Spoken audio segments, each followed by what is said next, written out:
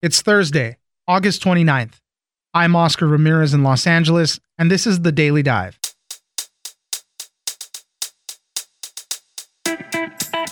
More news on the thousands of lawsuits brought forth by state and local governments hoping to hold drug manufacturers accountable for the opioid crisis. OxyContin maker, Purdue Pharma, and its owners, the Sackler family, are in talks to settle the cases in a deal valued between $10 and $12 billion.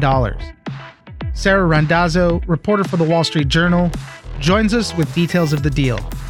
Next, the doorbell camera company Ring has quietly partnered with more than 400 police forces across the country to gain access to homeowners' cameras, helping to form a new neighborhood watch. Privacy experts have sounded the alarm on giving police more surveillance access and contributing to an endless stream of suspicion.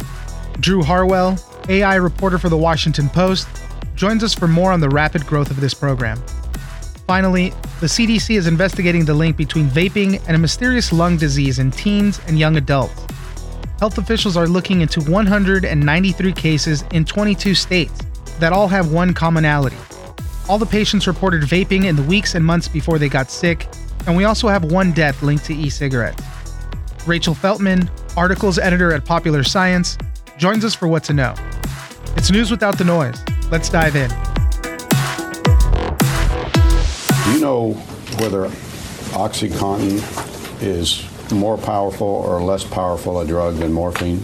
Depends what you mean by powerful. If powerful means potency, absolutely. It is twice as potent as morphine. Joining us now is Sarah Randazzo, reporter for the Wall Street Journal. Thanks for joining us, Sarah. Sure thing. It was just a few days ago that Johnson & Johnson was ordered to pay $572 million for its role in the opioid crisis in Oklahoma. Now we're getting word that Purdue Pharma, the maker of OxyContin, is looking at a deal to settle. There's about 2,000 opioid cases that are being lumped together. It was going to be happening in October in a new trial in Cleveland. And now it seems that Purdue Pharma wants to settle out of this in a deal that's valued between $10 and $12 billion. Sarah, what do we know about this? So we've known for some time that Purdue has been in settlement talks and was considering bankruptcy, and that the deal that's potentially on the table would basically put Purdue into bankruptcy. It would turn over the company into what's called a public benefit corporation run by trustees. The current owners, the Sacklers, would step away. And so in the course of all this, the Sacklers would contribute $3 billion from their personal funds, and then all the money that's in the company, both that it has now and profits that it would get for products going forward, would also be turned over to the plaintiffs for this settlement. I mean, I have to imagine that the Johnson & Johnson ruling that happened earlier in the week has to put a little extra pressure on this since they were found liable in that case and are having to pay up money. It just seems to me that it puts pressure on Purdue Pharma and other companies that are being sued to start settling. And that's really the dynamic in every piece of litigation that's interesting to watch, is even when companies feel strongly that they're in the right and didn't do anything wrong, there's always the equation of, do we take this to trial and risk what a jury or a judge will say about it, or do we just settle and have finality and a number that we've agreed to up front that we know we can pay at this point? There's been this two-pronged approach of try to settle, and then we're going to work up these trials to put pressure on the settlements. And so right now it's all coming to a head to some extent. You mentioned that the Purdue Pharma would be turned into a public benefit trust corporation. How does that work? Because they're not going to stop the company from making OxyContin and selling it, so they're still going to be making money off of it. And it's just confusing. How does that work?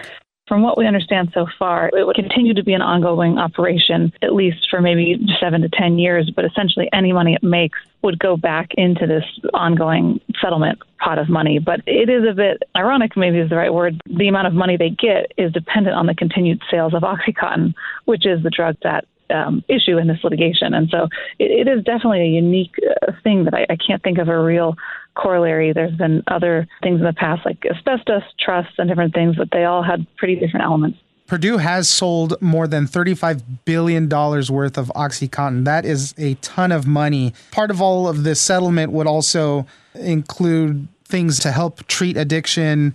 and support those programs as well. And I think Purdue has already kind of started doing some of that, trying to maybe change the tune of their name, saying, hey, we are trying to help out. We do recognize it's a problem. They've been doing some of that already, right?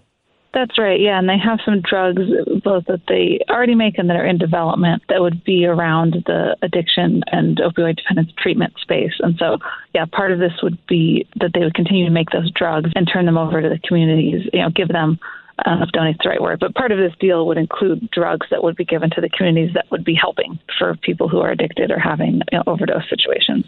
What does Purdue look like as a company right now? Because from my reading, they took out their whole sales force. A bunch of managers have been leaving. What does that company structure look like? So, there's still a company with, a few hundred employees. They still continue to make and manufacture and produce drugs. I think there's even some drugs in development, maybe to a lesser extent. So they're still trucking along, but they don't have a sales force anymore. So it's almost passive sales of OxyContin at this point. And how does the Sackler family figure into all this? They've owned Purdue Pharma since it started, and I think they've even been named in some of the lawsuits regarding this. Yeah, that's right. So individual family members started to get named. They weren't named initially, but as the couple of years of this litigation have gone on and more documents have come out, various cities and states and counties have started naming Sackler family members individually as well. But so under this proposed deal, if it gets adopted, the Sacklers would essentially exit ownership and they would pay their $3 billion up front, and they would also potentially sell an international operation that they own called Mundi Pharma that's legally different than Purdue Pharma, but it's essentially a group of drug companies around the world. And so there's talk as part of this proposed deal that they would sell Mundi Pharma, and money raised in that could also go towards this pot of settlement money. And so it would essentially mean them exiting the business completely, potentially in the coming years. Sarah Randazzo, reporter for the Wall Street Journal, thank you very much for joining us. Thanks so much.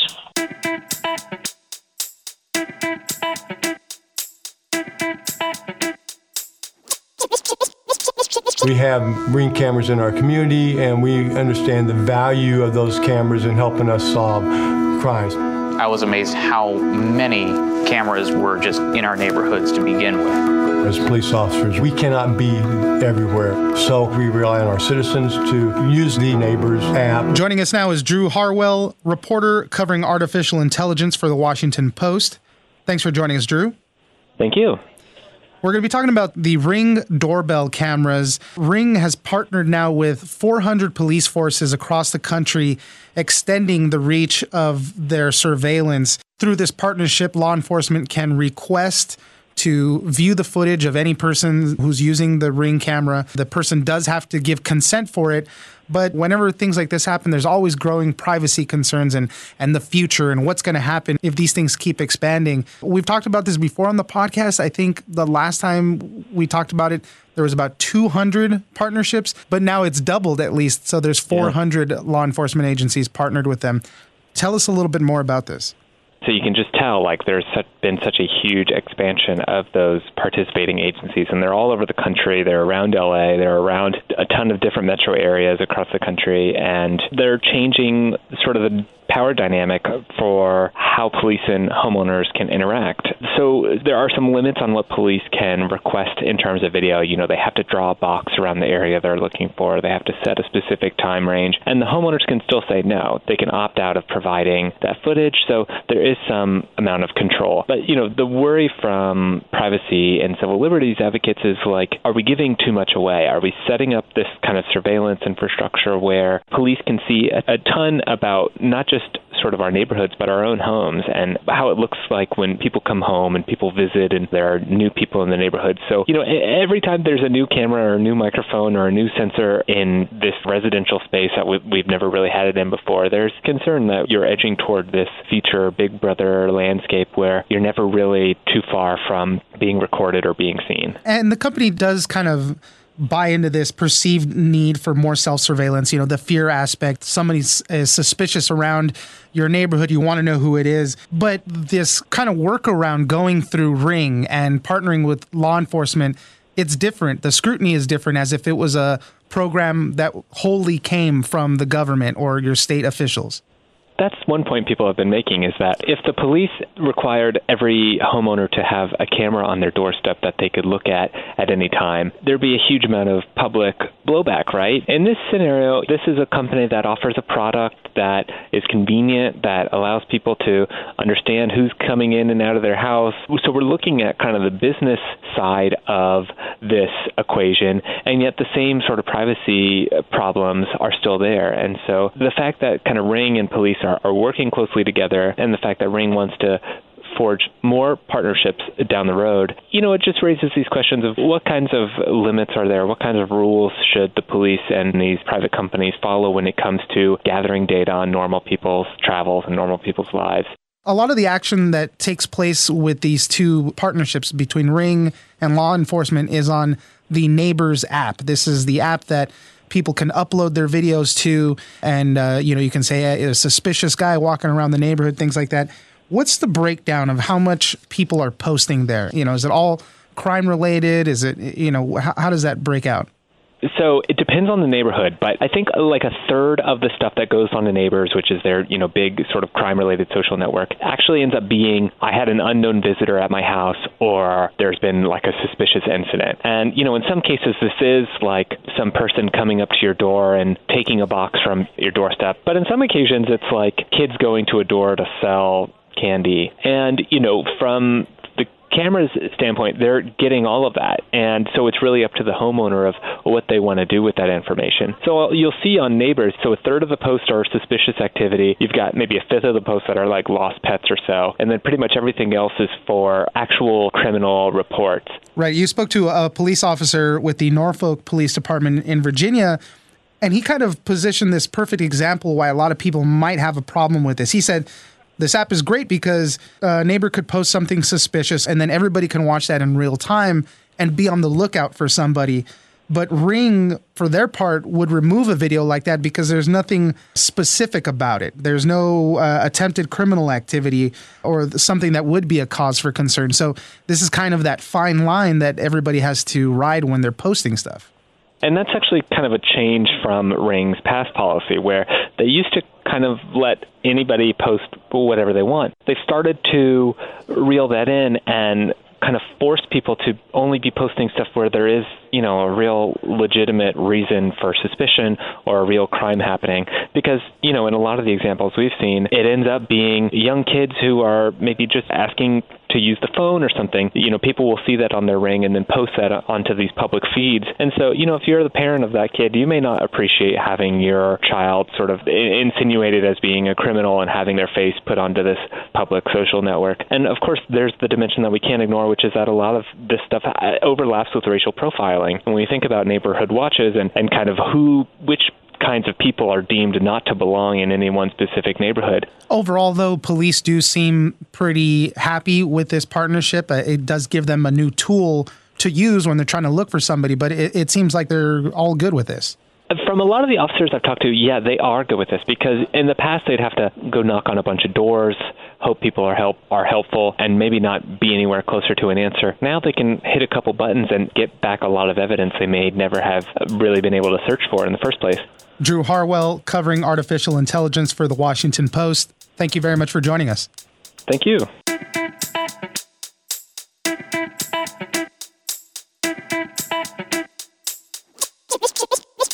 My experience taking care of patients with vaping-induced lung injury has been mainly in our ICU. We're seeing patients who have a wide variety of lung diseases. Some are fairly innocuous and some are pretty life-threatening, which we've seen. Joining us now is Rachel Feltman, articles editor at Popular Science. Thanks for joining us, Rachel. Thanks for having me.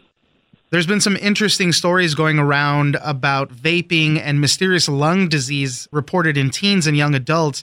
The Centers for Disease Control and Prevention right now is urging healthcare providers and other state officials to report cases of unexplained vaping-associated pulmonary illnesses. They're currently investigating 193 cases of lung disease in about 22 states. And it's, again, signaling the alarm to the dangers of smoking and vaping specifically right now. Rachel, what do we know about this?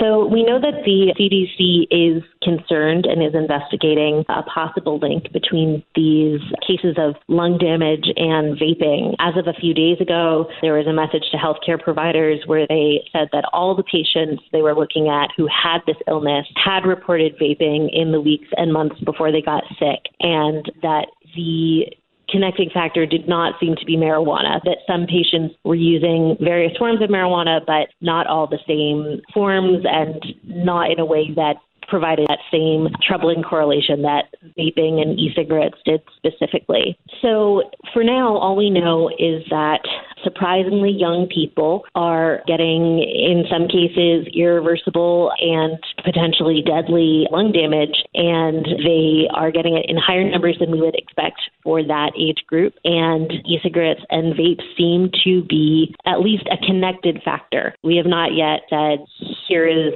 exactly what the problem is, and here's what it's causing.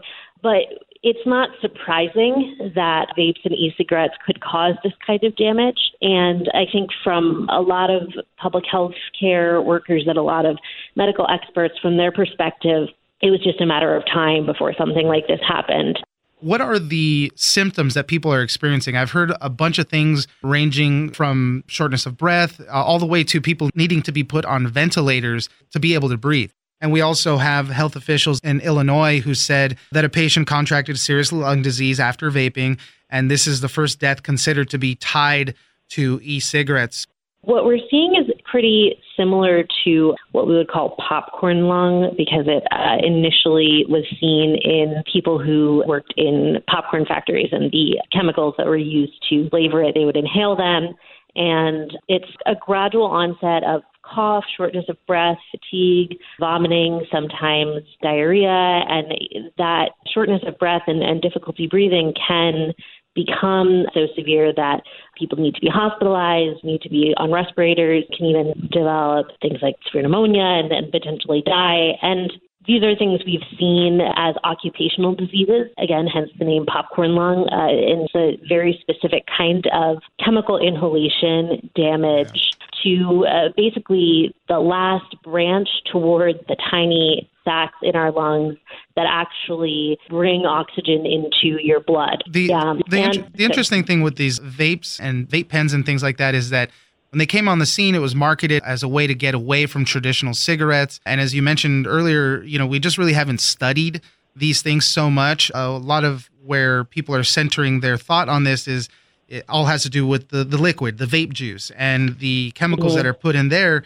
They've all been usually approved for, safe in the human body to be digested, but not to be aerosolized and put in through your lungs. So we don't know how these chemicals react that way in the lungs. And that's where a lot of people are thinking that this might be the problem, is this cocktail of chemicals that you're inhaling now.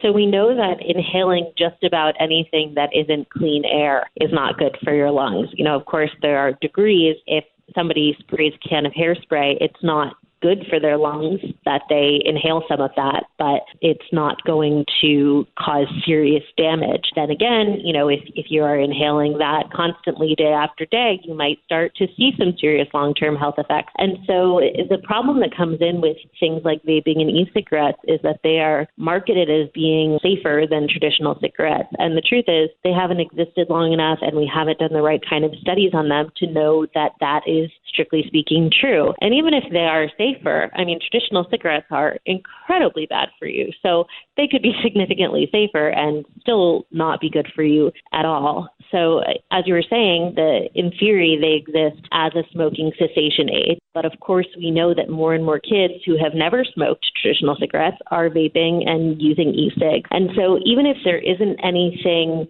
shocking in the liquid, there have been some studies on strange microbial growth in them. It's certainly not well studied or regulated enough for us to feel confident about what is in that liquid. But even if it was all chemicals that were in theory safe for ingestion or inhalation in small amounts, it's just an entirely different scenario for you to be inhaling those chemicals multiple times a day. Rachel Feltman, articles editor at Popular Science, thank you very much for joining us. Yeah, thanks for having me.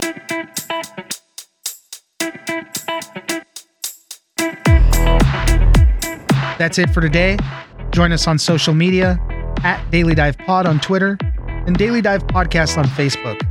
Leave us a comment, give us a rating, and tell us the stories that you're interested in. Follow us on iHeartRadio or subscribe wherever you get your podcast. This episode of The Daily Dive is produced by Victor Wright and engineered by Tony Sorrentino. I'm Oscar Ramirez, and this was your Daily Dive.